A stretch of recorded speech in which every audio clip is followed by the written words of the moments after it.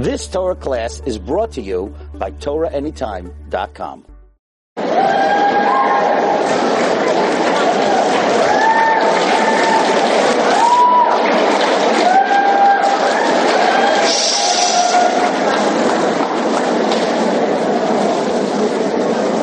Not to be nervous, but every sefer represents 40 minutes. You're laughing. Okay. It's not fair that I'm always following Rabbi Mansour and a Rebbitzin. Amazing. Thank you. Okay, first of all, I want to thank everyone for coming tonight. I'm just sitting here and I was looking at the crowd. I think there's about 2,000, maybe 2,200 women here. And I'm looking, thank you. And I'm looking at the stage and I'm like, there's no band, there's no singers, there's nobody dancing, there's no food. Why is everybody here? And everybody's here to grow and to learn and to listen to shiurim. I think if you really think about it, 2,200 people coming out on a Wednesday night to listen to shiurim and there's no food is absolutely spectacular. So I want to thank everyone. It's a very, very big Kiddush Hashem. Tonight's a very important night for me and the Wallerstein family. For the first time, Avinu Malkeinu has come out on the 5th day of Slichos, which is called the Yud Gimel Midos. Most of the Wallerstein family was wiped out during the Holocaust. We never could know that my family were buried in mass graves, so we don't know exactly where they're buried, and we don't know exactly when they were murdered. My grandfather, Olav Shalom, took on the 5th day of Slichos, which is the Yud Gimel Midos, to hold as the yahrzeit for the whole Wallerstein family that perished in the Holocaust. And it's our minhag, usually I'm in Eretz Yisrael by the 5th day, it's our minhag to give a kiddush by the Koisel the morning of the Yud Gimel Midos. So actually, not long from now, we'll be giving a kiddush by the Koisel in memory of my ancestors. So to me, it's very, very special, and I appreciate that everyone came out tonight, because it's a very big schus for all those relatives that we lost in the Holocaust, that we accepted as the Yud Gimel Midos as the yahrzeit. We're also learning tonight for Refuah Shalema, for Sarah Leah Basmaya Ilanet, a young, and this is really my subject matter tonight, a young 1-year-old girl, smiling, happy, got fever, and they went to the doctor today, and the doctor didn't like what he saw, took an MRI, and found a brain tumor, and they're operating on her tomorrow morning. So if everyone could please write the name, Saraleya Basmaya Ilanet. And it's interesting that this came to my attention, because it's really my subject matter tonight. Thank you, Hashem. Haidul Hashem Ki Tov V'Yilam Chazdai. I don't know why He chose me to be the one who runs Ranava, but I can't thank HaKadosh Baruch Hu enough for the honor.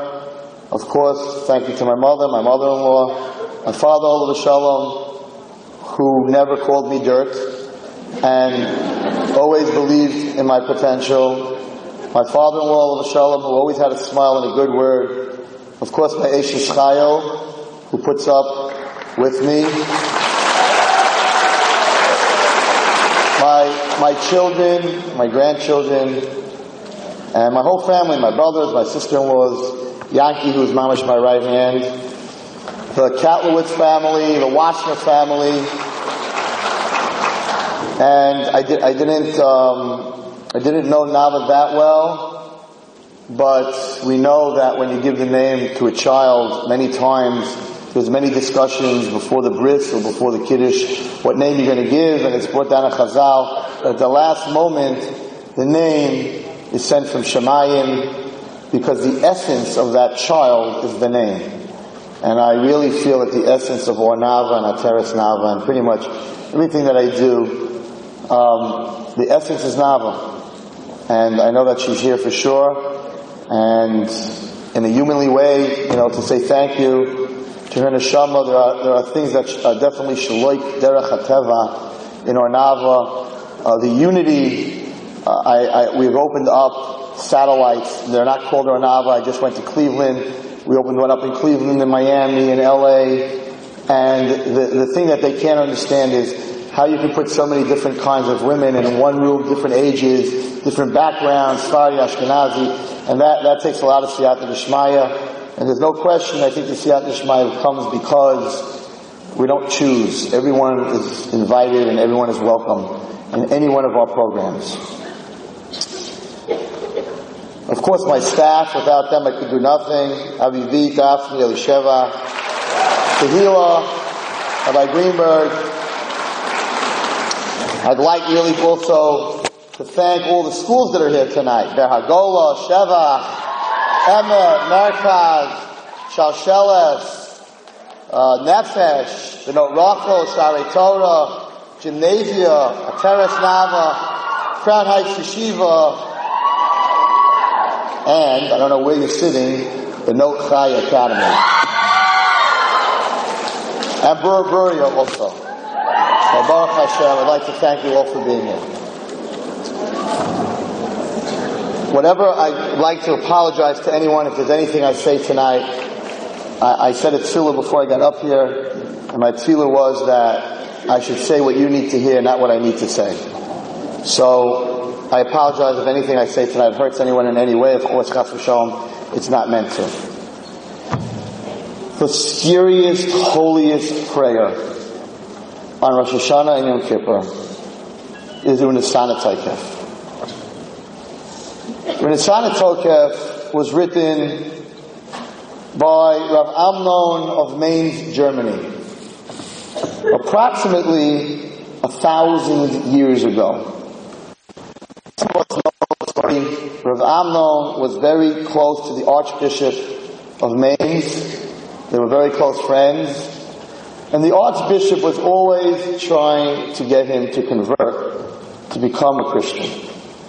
And he continuously said no, And then one day, when the Archbishop had all his bishops and cardinals and priests together, he sort of cornered Rav Amnon and said, I have to have an answer from you. Are you going to convert Christianity or not? Rav Amnon just wanted to get out of that room. So, he knew if he answered no, he'd probably be killed on the spot. Yes wasn't even a choice. So he said, give me 3 days. And in 3 days, I'll give you an answer. I just got to get out of here. And he was so happy, the cardinal, the bishop of Mainz. He said, no problem. Rabbi, you have 3 days. 3 days later, for those 3 days, when Amnon got home, he said, HaKadosh Baruch Hu, I cannot believe the Chilul Hashem that I did, that I didn't stand up for you, that I didn't say on the spot, there's no way in the world that I would convert, and if I need to be killed on the spot, kill me. He said, I don't even understand why I put it off for 3 days. And nobody could talk to Rav Amnon those 3 days. He fasted, he cried, he davened to Hashem for forgiveness, not for converting, but just for putting off the answer for those 3 days. 3 days later, the minister sent his soldiers to get him, and he said, I'm not going. They went back to the bishop and told the bishop, the rabbi's not coming. And the bishop said, I guess he doesn't realize it's 3 days. Go back and ask him again. They went back and asked him again. Again he said no. This time, the bishop sent his soldiers, they put him in chains, and they brought him back in front of the whole church. And he said, it's 3 days. Give us an answer. He said, my answer is, you should cut out my tongue. The tongue that said, I need 3 days to make this decision, The tongue that didn't glorify my God, that didn't make a Kiddush Hashem, that tongue should be not used anymore in my mouth. I beg you, Bishop, cut out my tongue. And the bishop laughed and said, no. The one thing in your body that we don't want to cut out is your tongue. Because your tongue is the tongue that said you need 3 days to make the decision. But your feet that didn't take you when I asked you to come, those we're going to cut off. And it's brought down that they cut off toe by toe. And after each toe they asked him, do you want to convert? And he said no. And after they finished cutting off his 10 toes, they cut off his ankle. Do you want to convert? You still have most of your leg left. He said no. They cut off his knee. He said no. They cut him off at the thigh. He said no. And the bishop realized that this Jew will never convert. And he put him into a stretcher with all his limbs, and he said, go back to your miserable nation.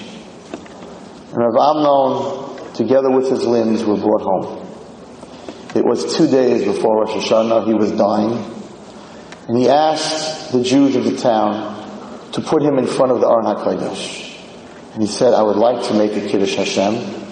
And right before Kedusha on Rosh Hashanah, he wrote, Unesana Tokef. And then he died with the last word of Nesana Tokef, which we'll get to. Ma'avirin es roya hagzeira. Rav Amnon went to the next world. Returned to his creator. He came back to Rav Meshulam and told him from Shamayim, it's decreed that this tefillah Unesana Tokef till Mashiach comes should be read and said on Rosh Hashanah and Yom Kippur. So I would like to talk about Unesana Tokef for a moment. Unesana Tokef Kedushas Hayom Ki Hu Narav Hayom. Let us relate the power of this day, for it is amazing. And it goes through that day on Rosh Hashanah and Yom Kippur, every single person is judged. The Rosh Hashanah Yikasevon, and on Rosh Hashanah it is written, Ubi Yom Kippur Yikasevon. On Yom Kippur it is signed. Rav Shimshon Pincus Olav Shalom Schusa Yogen Aleinu. We know that Chazal says that most of us, most of the Jewish nation, are not judged on Rosh Hashanah. The tzaddikim gemurim, the perfect tzaddikim, are judged on Rosh Hashanah and they're written in the book of life.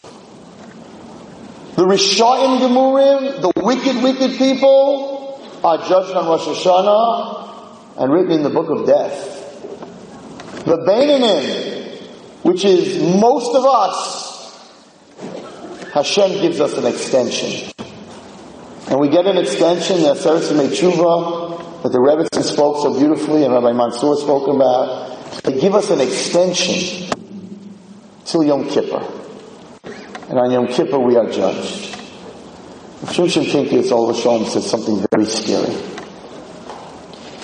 He said, how many people passed away last year? How many people in this room know somebody that passed away last year? How many people sitting in this room know a child that was born last year? How many people in this room know somebody who lost money, who made money, who got divorced, who got married? He said, it all happened on Yom Kippur. He had gone to a levaya where a rabbi got up, I think it was a Rosh Chodesh, maybe Kislev, and the rabbi got up and said, this man died on Rosh Chodesh Kislev, therefore we cannot give him a eulogy. And when this rabbi finished speaking, this big gadol was at this funeral in Eretz Yisrael. He went over to the rabbi and he said, this man did not die on Rosh Chodesh Kislev. This man died on Yom Kippur. This child was born on Yom Kippur. This husband and wife got divorced on Yom Kippur. This chassan and kala got married on Yom Kippur. This person got sick on Yom Kippur. Because as it says in the Sana Toikef, on Yom Kippur, everything that's going to happen in Tav, Shin, Ayin, this Yom Kippur, everything that's going to happen to every single person in this room, and to Klal Yisrael in general, is going to happen on Yom Kippur. Because in the world above us, in Shemayim, there is no concept of time. Hoya, hoiver, v'yiyeh, what was, what is, and what will be, is the same moment. So everyone in this room and everyone in Klal Yisrael, this Yom Kippur, whatever is going to happen in your life. Oh, what happened to me? I got engaged. I got engaged in March 21st. No, you didn't.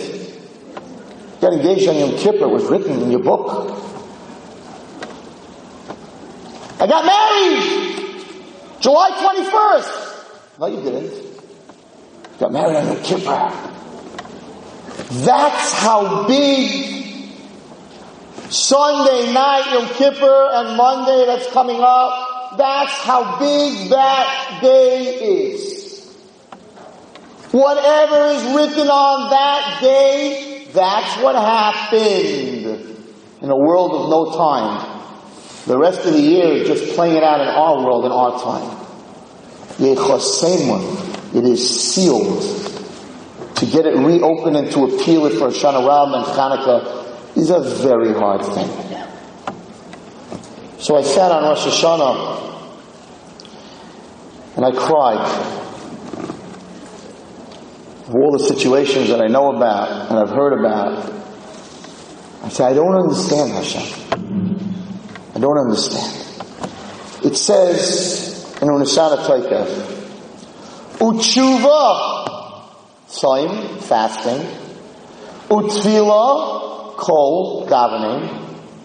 Utzedakah, and giving tzedakah. Ma'avirin es roya hagizera. Takes away the bad part of the gzera. So, Kosh Baruch Hu, we had Avinu Malkeinu, we had 3 of them. I had a great idea. Tshuva, 2 years ago, I got up here and I spoke to all of you. And I said, let's do a Tanis Dibor. Let's add on an extra fast on Yom Kippur. Let's not talk from the beginning of Yom Kippur till the end of Yom Kippur.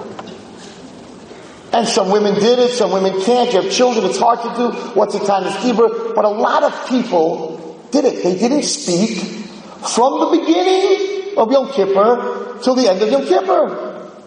So, we took on an extra fast day. But since 2 years ago, things have gotten worse. But last year, we came up with this brilliant idea. 1 million pairs of shoes from the Holocaust. We're going to help the Samchei Lev. We're going to buy 1 million pairs of shoes for Jewish children. And I want you to know that last year when I finished speaking, just leaving this room with $20 a pair of shoes, $25 a pair of shoes, Samchei Lev told me that we raised that night $40,000. 2,000 pair of shoes. Kosh Baruch Hu. 2,000 pair of shoes. Look, we made up for all these shoes. This year is going to be an amazing year, I thought last year. Things got worse. Things got a lot worse. So it's like, the tshuva we did, the tzedakah we did, what's with the tefillah? I said, Kosh Baruch Hu, you gotta help us. So I sat down. On Yom Kippur, we're going to say Al Chet. We're going to say Ashamnu, Bogamnu, Gozalnu, Dibani Dofi. We're going to say Vidoy on all the things that we did wrong this year. Some of us have that little English book. We look at it a little bit. How many of us actually sit and cry? And I said to myself, hold on a second. If Zechariah Wallerstein would have done everything he was supposed to do this year, he would have brought Mashiach. Nope. Zechariah Wallerstein can't bring Mashiach. The Gemara says, the Nashim Shekaniyas are going to bring Mashiach. Now my fault, your fault. We started that and Hashem said, why'd you eat from the tree? We said, her fault. The Gemara says, the Nashim Shekaniyas are going to bring Mashiach. So I said, if any person would bring Mashiach, let me tell you what this Yom Kippur I'm going to say in my Vidoy. Again, I really apologize if this hurts anyone. HaKadosh Baruch Hu, I'm sorry. Ashamnu, I'm sorry that I have sinned and I haven't brought Mashiach. Because of me, there are so many terrible diseases and disorders in this world. Just to read a few. Acute stress disorder. Mashiach comes, there's no stress. Panic disorder. Mashiach comes, there's no panic. Social phobia, my fault. Obsessive compulsive disorder, my fault. Post-traumatic stress disorder, my fault. Asperger's, my fault. Autism, my fault. Down syndrome, my fault. Tourette's disorder, my fault. Anorexia, my fault. Bulimia, my fault. Bipolar, my fault. Dementia, my fault. And on, I have 70 things on my list. Ashamnu Magandi, because HaKadosh Baruch Hu, if I would be who I'm supposed to be, and Mashiach would be here, there'd be nothing on this list.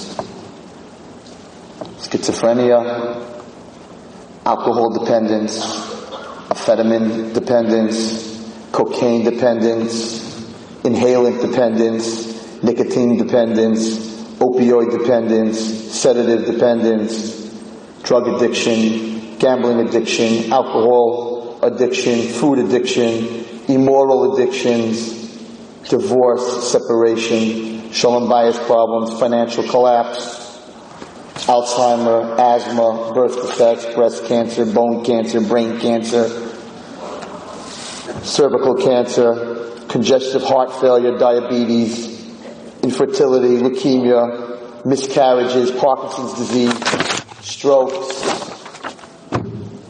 Hashamnu, Bogamnu, Gazalnu, if I would have done what I was supposed to do this year, this list wouldn't exist. But I didn't do what I was supposed to. I didn't bring Mashiach. So the list is getting bigger. There are things on this list that I don't even know how to read. And this is a mental, physical list. And then we need to bend our heads and talk about the neshama list. HaKadosh Baruch Hu, 80% assimilation. HaKadosh Baruch Hu, Chilul Shabbos, our children are smoking on Shabbos, they're texting on Shabbos, they're on the phone on Shabbos. If I would have brought Mashiach, they would not be happening. Tarfus, they don't even eat kosher anymore. Sneers, chutzpah, lack of kibbut av'ein, lack of ol malchus shemayim, Chil Hashem, immorality. V'al-kulam alakai slichos. And on all of these things, Hashem who forgives, Slach lanu, forgive us all. Mchal lanu, forgive us all. Kapel lanu, forgive us all that we didn't bring Mashiach and destroy this list. Because it's everybody's fault together.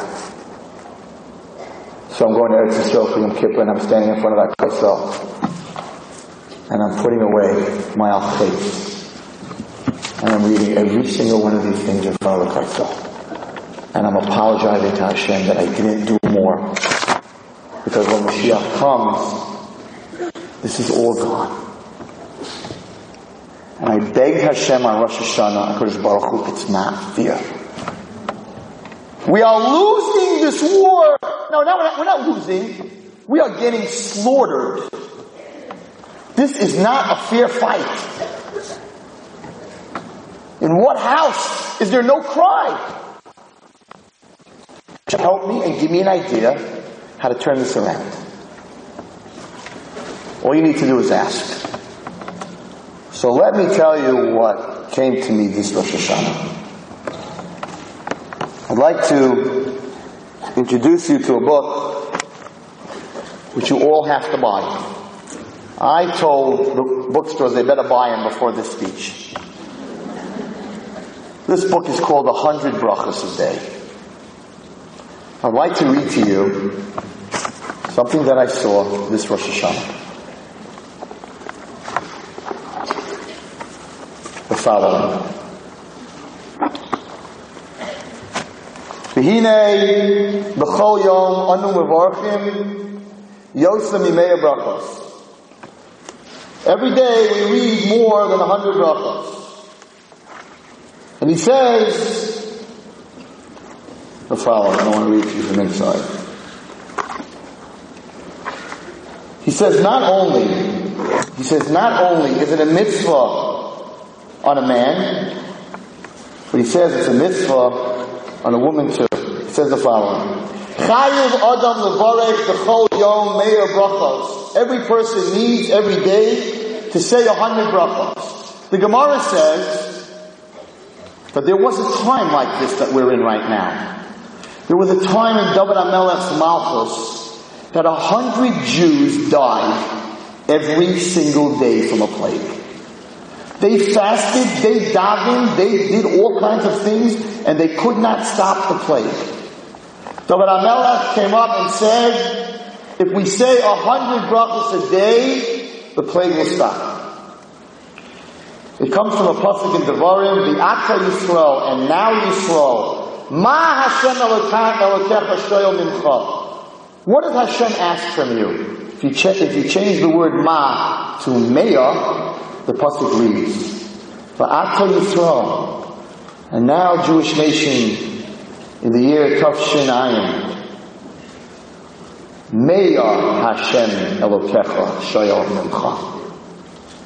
When we're in a plague, in a physical and spiritual plague, Hashem wants the 100. And He says, if you say the word Meah instead of Ma in that pasuk in Devarim, there are 100 letters. Not only are there 100 letters, but in that pasuk there are 26 words in the gematria of Hashem's name of Rachamim. I asked Hashem for an answer how to stop what's going on, how to stop adding things to that list. And I got my answer. I want 100 brachos from every person every day. What about women? I wasn't going to get up there until I found out what about women.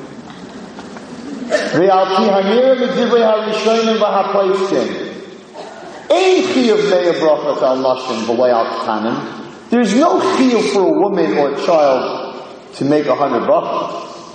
But ki vadai mitzvah ikka im yakpidu al kach.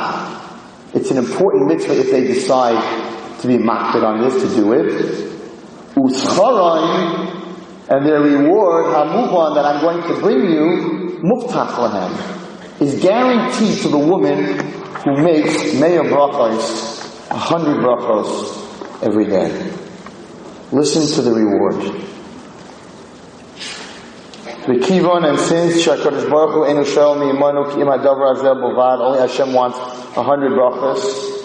Umatzeles, a person who says 100 brachos a day with kavanah. Matzeles will be saved, guaranteed to be saved. Misakonas, misa umagefa, they will not die, they will not get the flu. No magefas. Umisha'ah hakolos hamurais b'Torah. They're guaranteed they will receive none of the teichachon, none of the curses that are mentioned in the Torah. U'she'enim oimres b'Torah. They will not get any of the curses that are not even mentioned in the Torah. And a person who makes 100 brachos a day, ki'ilu hikriv korban oil reach v'choyach mishel Hashem. That person is considered like they bring a korban to Hashem. V'yishlach lo, Hashem will send that person bracha ba'asamov, a blessing in their making a living in their parnasa. V'yemale yamav u'shneisav, he will live out his full life. V'yatzilenu af min kamav, he will be saved from all his enemies. U'muftach, and I guarantee them, shehu ben odas olam haba. I asked Hashem to give me the answer, and HaKadosh Baruch Hu gave me the answer. And maybe the time of Dibur, not talking on Yom Kippur, and the shoes were 2/3 of the answer. And we just have to fill in the last third. And the last third is tefillah. The last third is to make 100 brachos. 100 brachos a day. There's a book that you can buy that breaks down all the brachos. There's actually 108 brachos a day. Explains the brachos. It's not an expensive book. It's written in English. The Sfarim say that you're muftach to live, not only to live, but to live in a very good way. You're muftach to have olam haba. And I thought to myself that maybe this year we need to take all three. We need to take on ourselves a tainas dibur. Let me tell you an amazing story that I heard a few years ago. So there's someone I know in Eretz Yisrael, and we call him the chicken man. He collects chicken for very poor people. He told me this story. He said that he used to go to this person in Eretz Yisrael always, and this man was pretty wealthy, and he used to give him $5,000, which is 1,000 chickens. One year he comes to this man, he knocks on the door, and the man says, I'm really very sorry. I lost my whole parnasa. I don't have any money.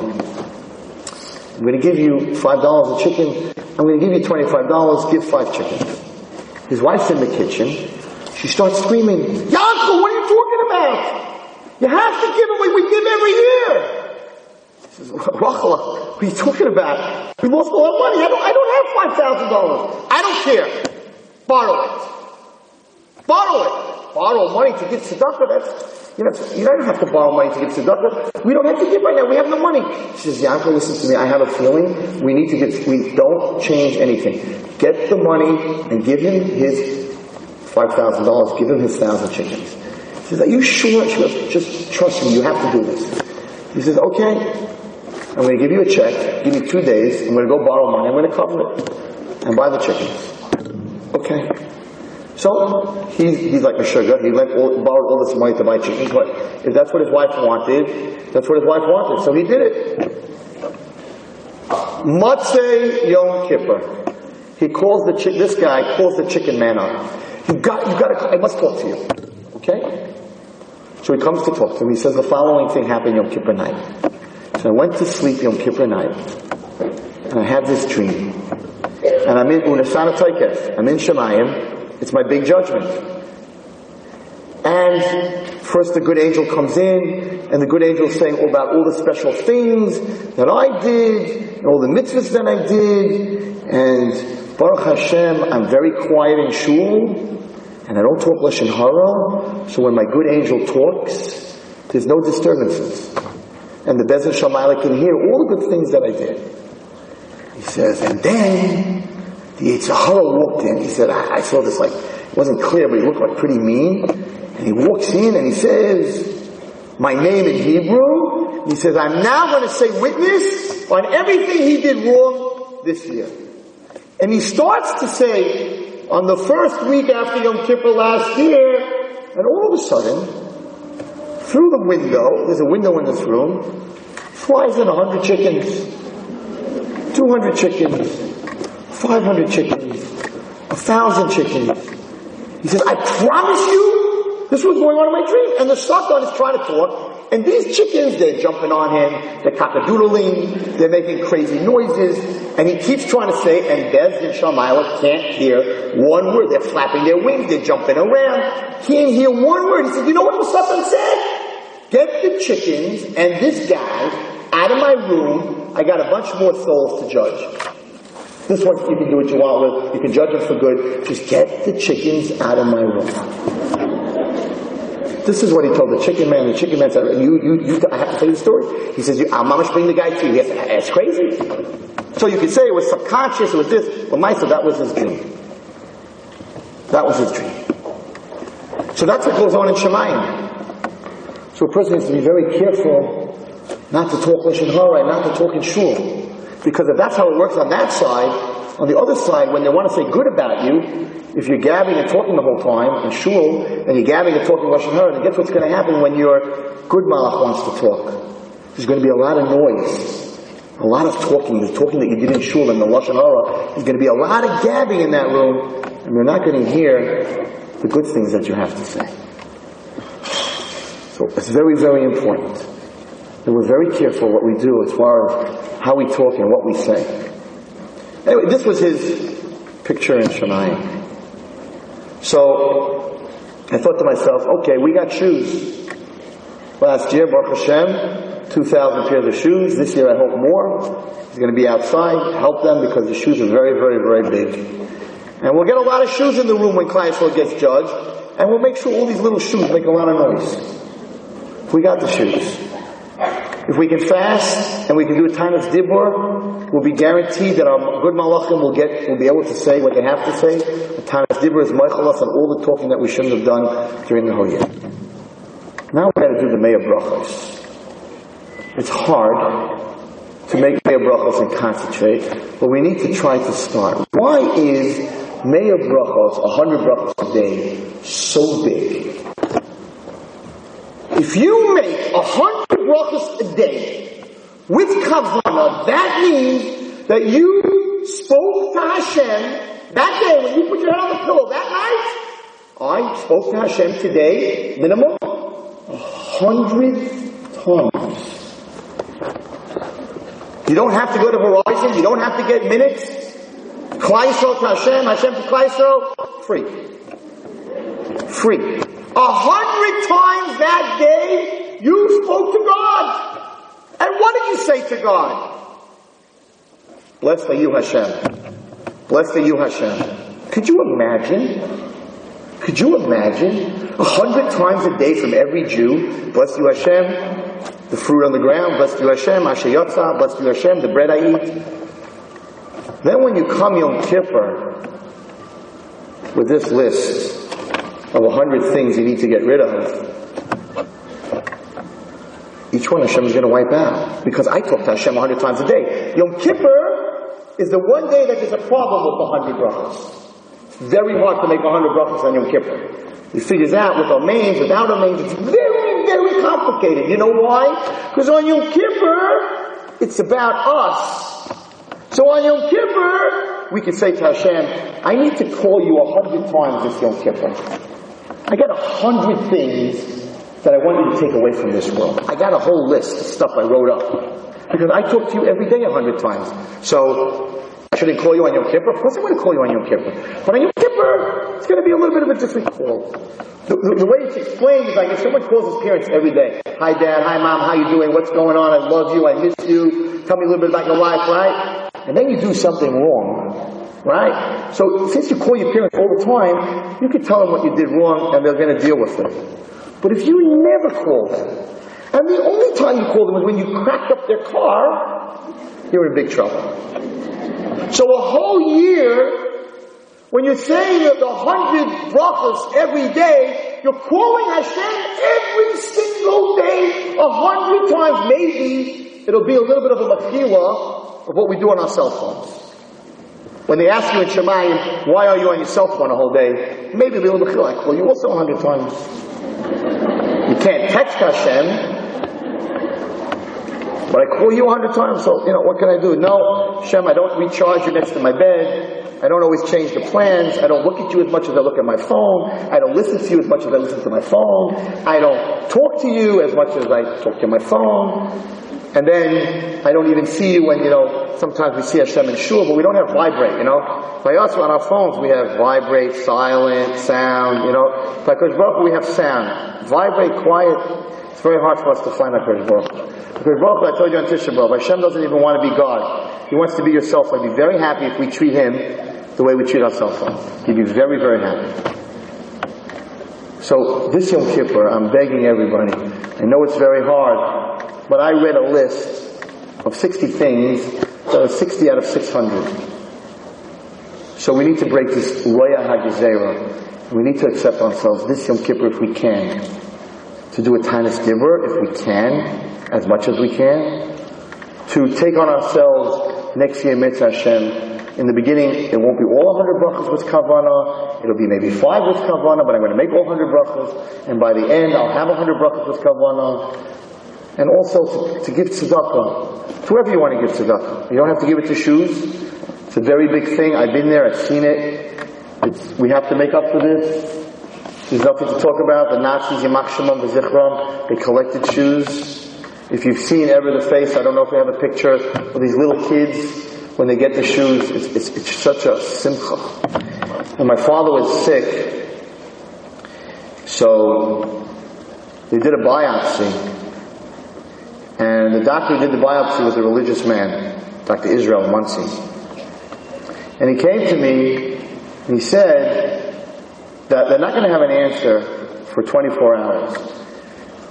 If Chas v'Sholom is malignant, for Hashem to change it then to benign, it's going to be very hard because that's a Nes Nigla.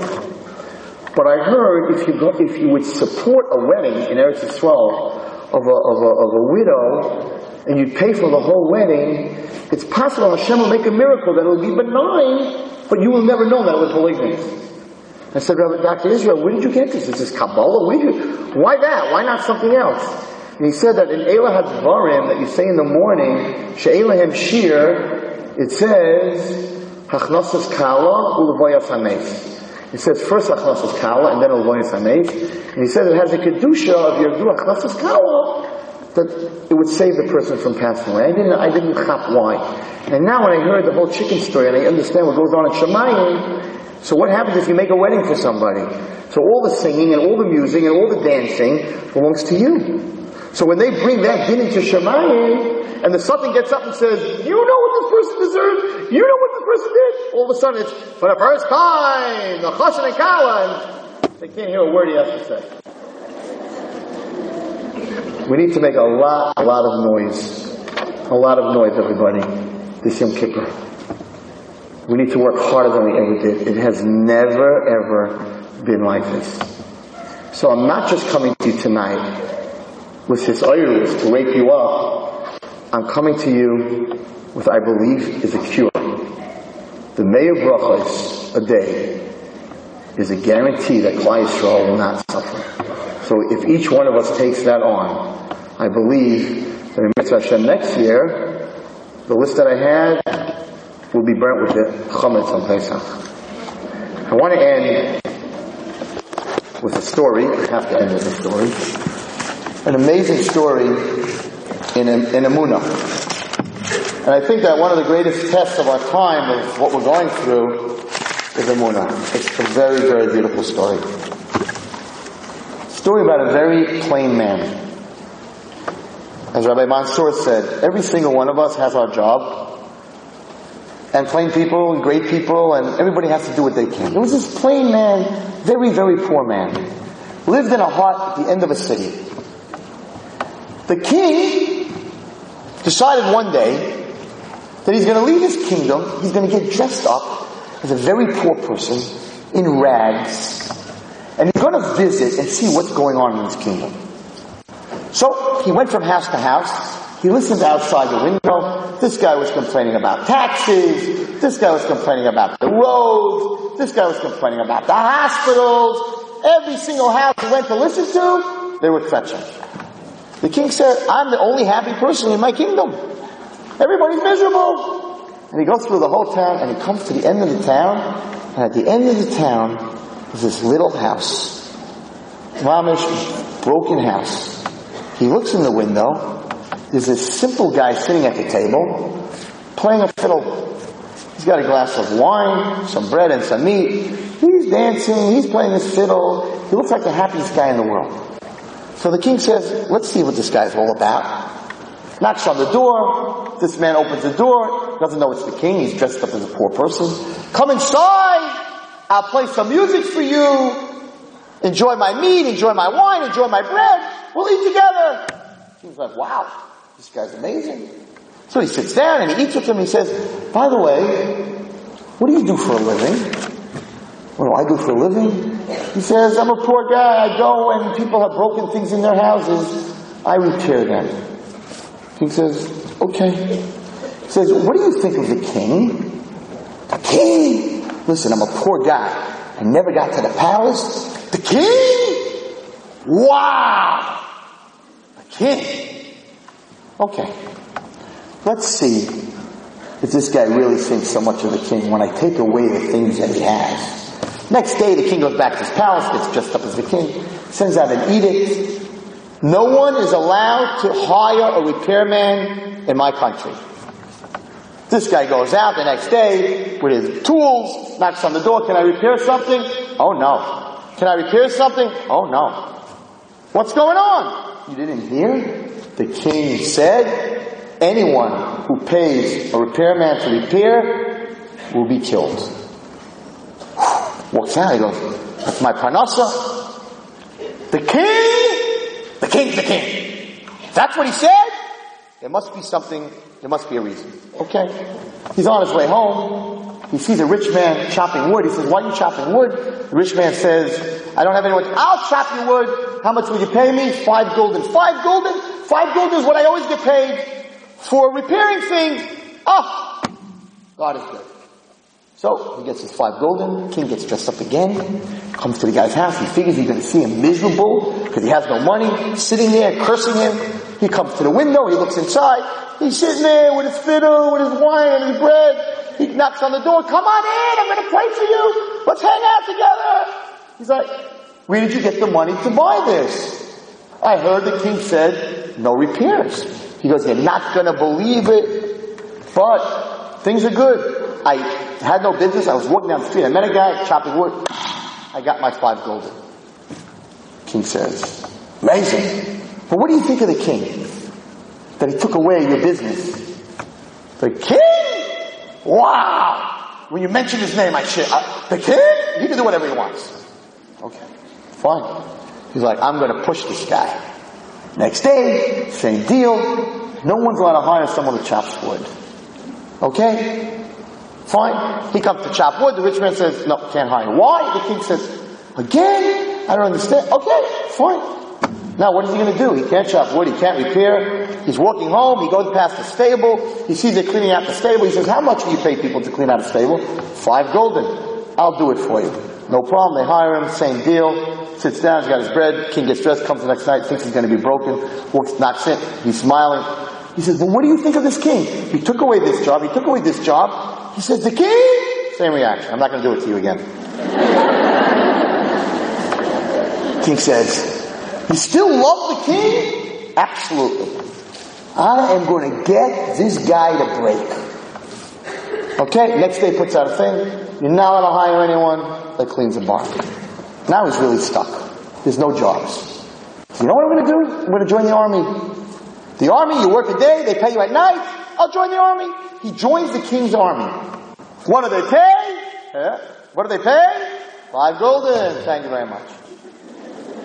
People complain, I never get the crowd involved. All right. So, he gets his 5 gulden. Again, the king can't believe it. The guy's sitting there playing fiddle again.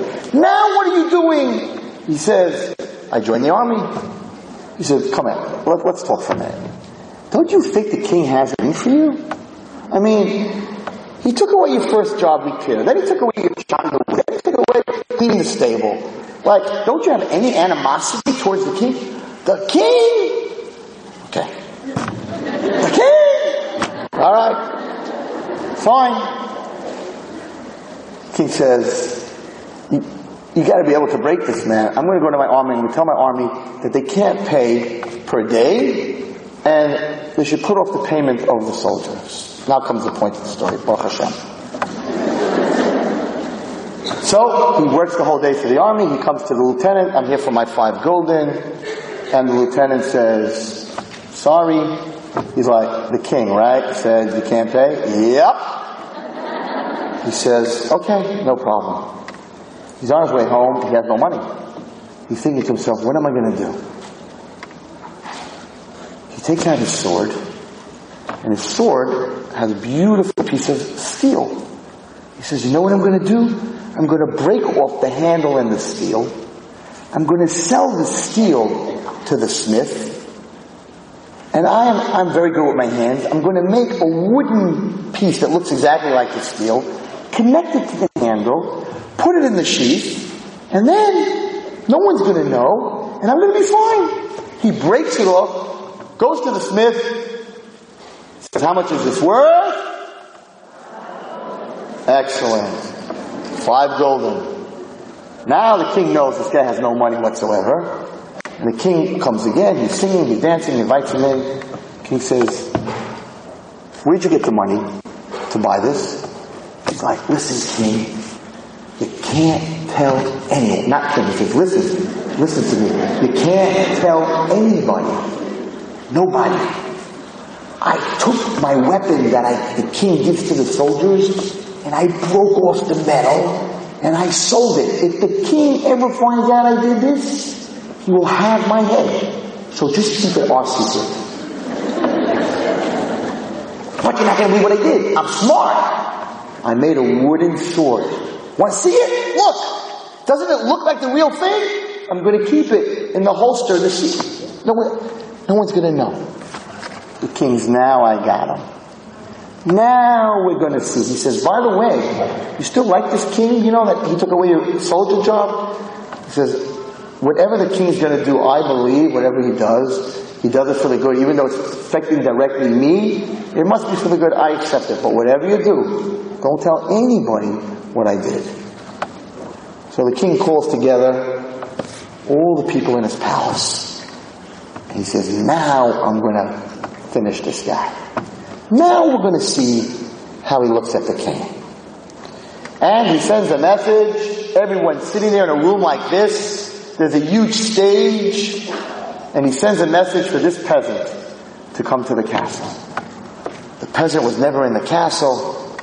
He walks into the room. There are thousands of people sitting there. In the middle of the room there's a man with his hands tied behind his back, with his neck on a piece of wood. And the king says, soldier! We found this man guilty. We have decided to ask you to behead him. And he's thinking to himself, oh my goodness. If I'm going to pull out my sword, the king is going to see that it's made out of wood. I can't behead him with this. And he's thinking and he's thinking. And 2 thoughts came to his mind. One, I'm going to tell this king, you're going to get angry at me that I broke off the metal on my sword. You took away my job as a repairman. You took my job as a wood chopper. You took my job as a stable person. You took my job as a soldier. You took everything away from me. So you know what I did? Because I was going to starve, I took the metal of the sword and I broke it. So I know I can't chop his head off. That was one thought that came to his mind. I'm going to make a stand right here. It's enough. But then on the other side he said, but he's the king. He's the one I love. He's the one, when you talk about the king, it's the king.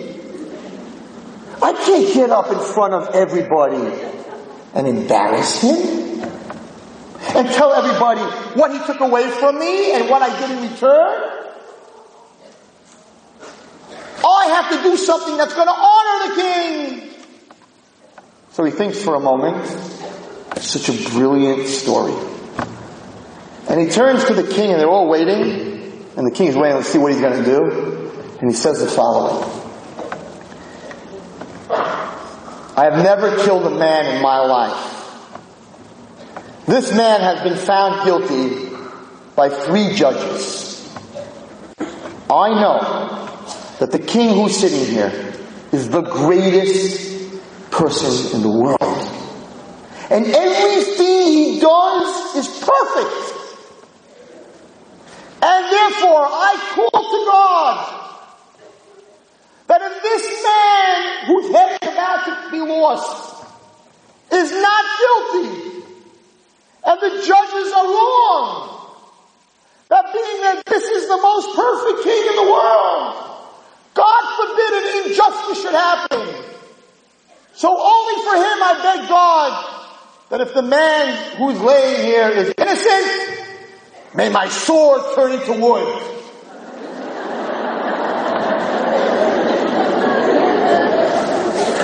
And he pulls out his sword,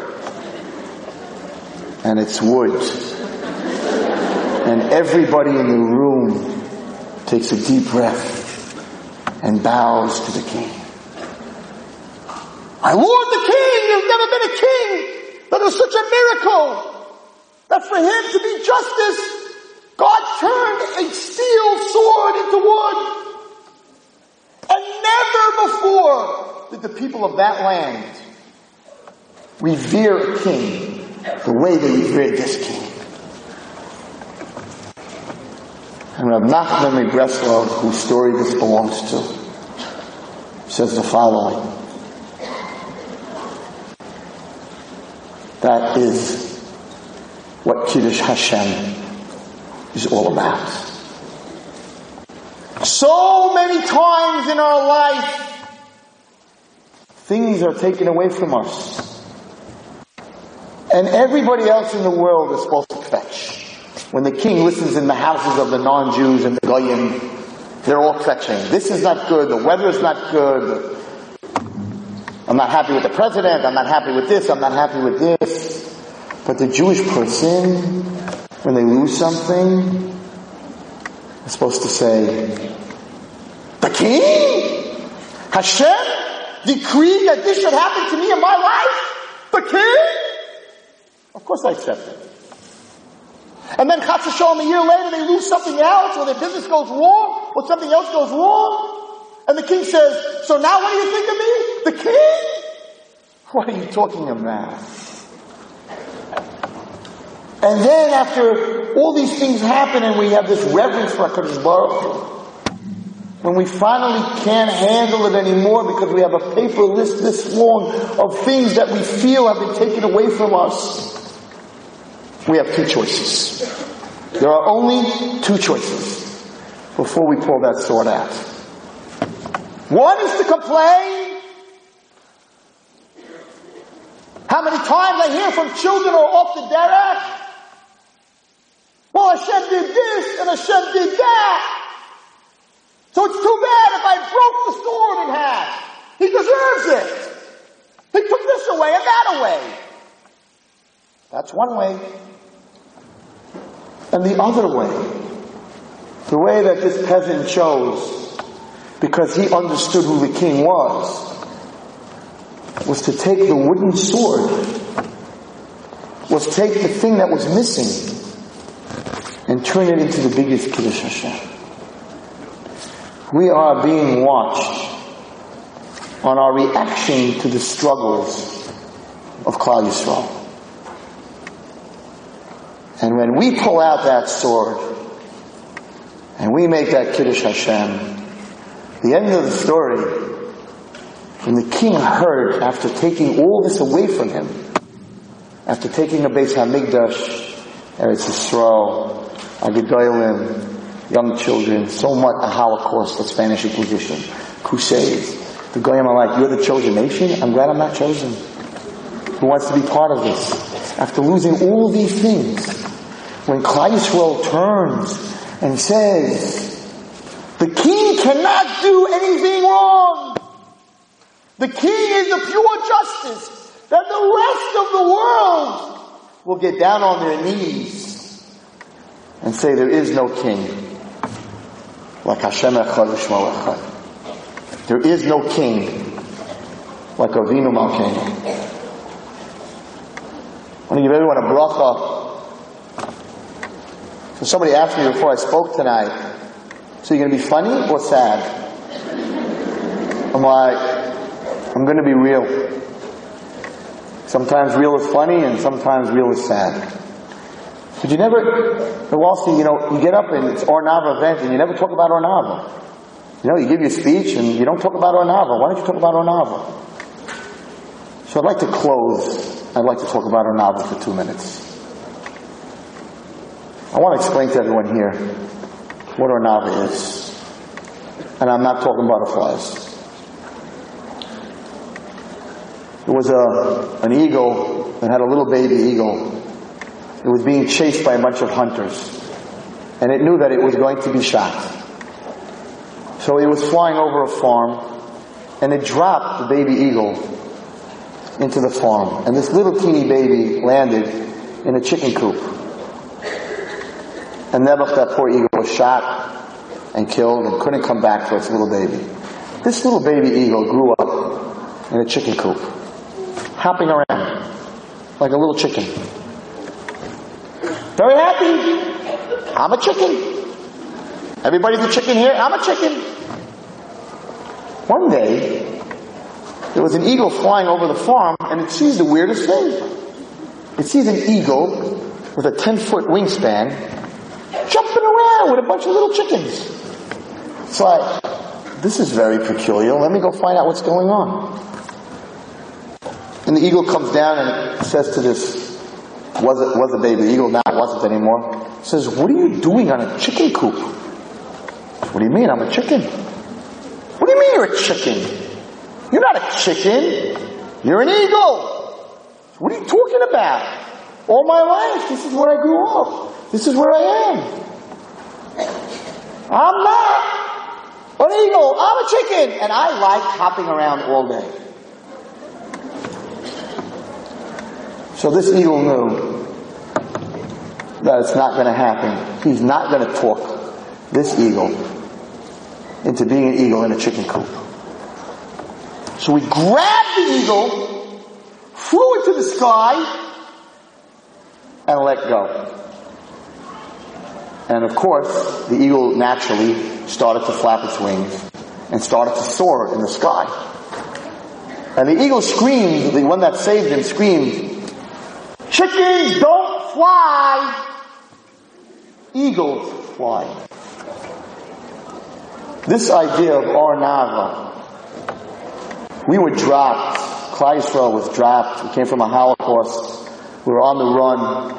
We were dropped into the United States of America, a very fair country, but we were dropped into the most miserable gullus. What we are in, what we are following, like Rabbi Mansour said, the music that our children are listening to, the materialism that we're trying to copy, the dress code that we're following, the way that people speak that we're following.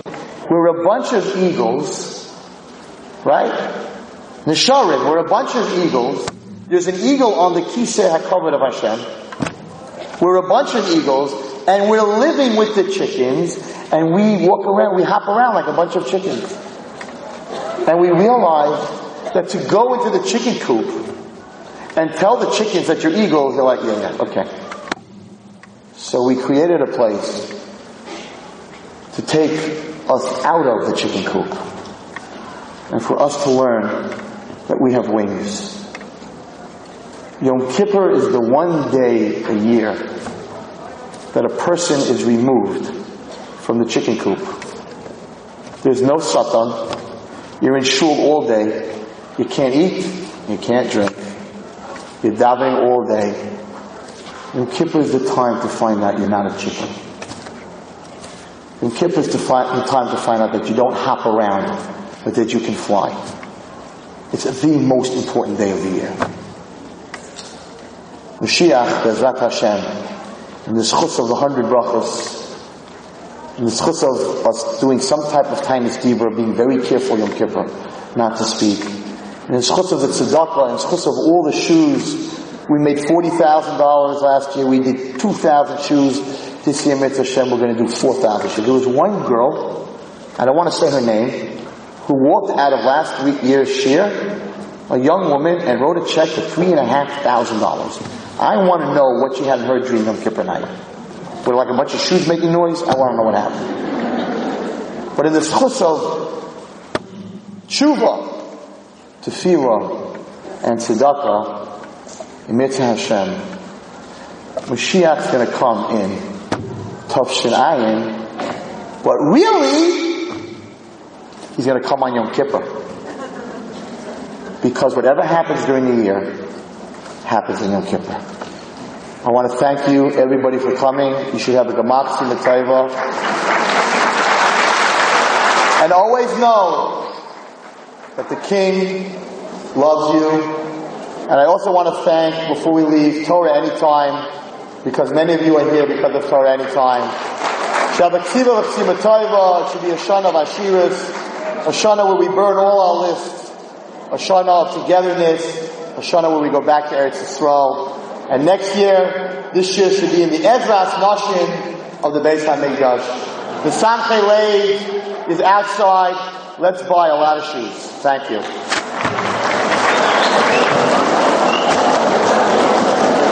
You've just experienced another Torah class brought to you by TorahAnytime.com.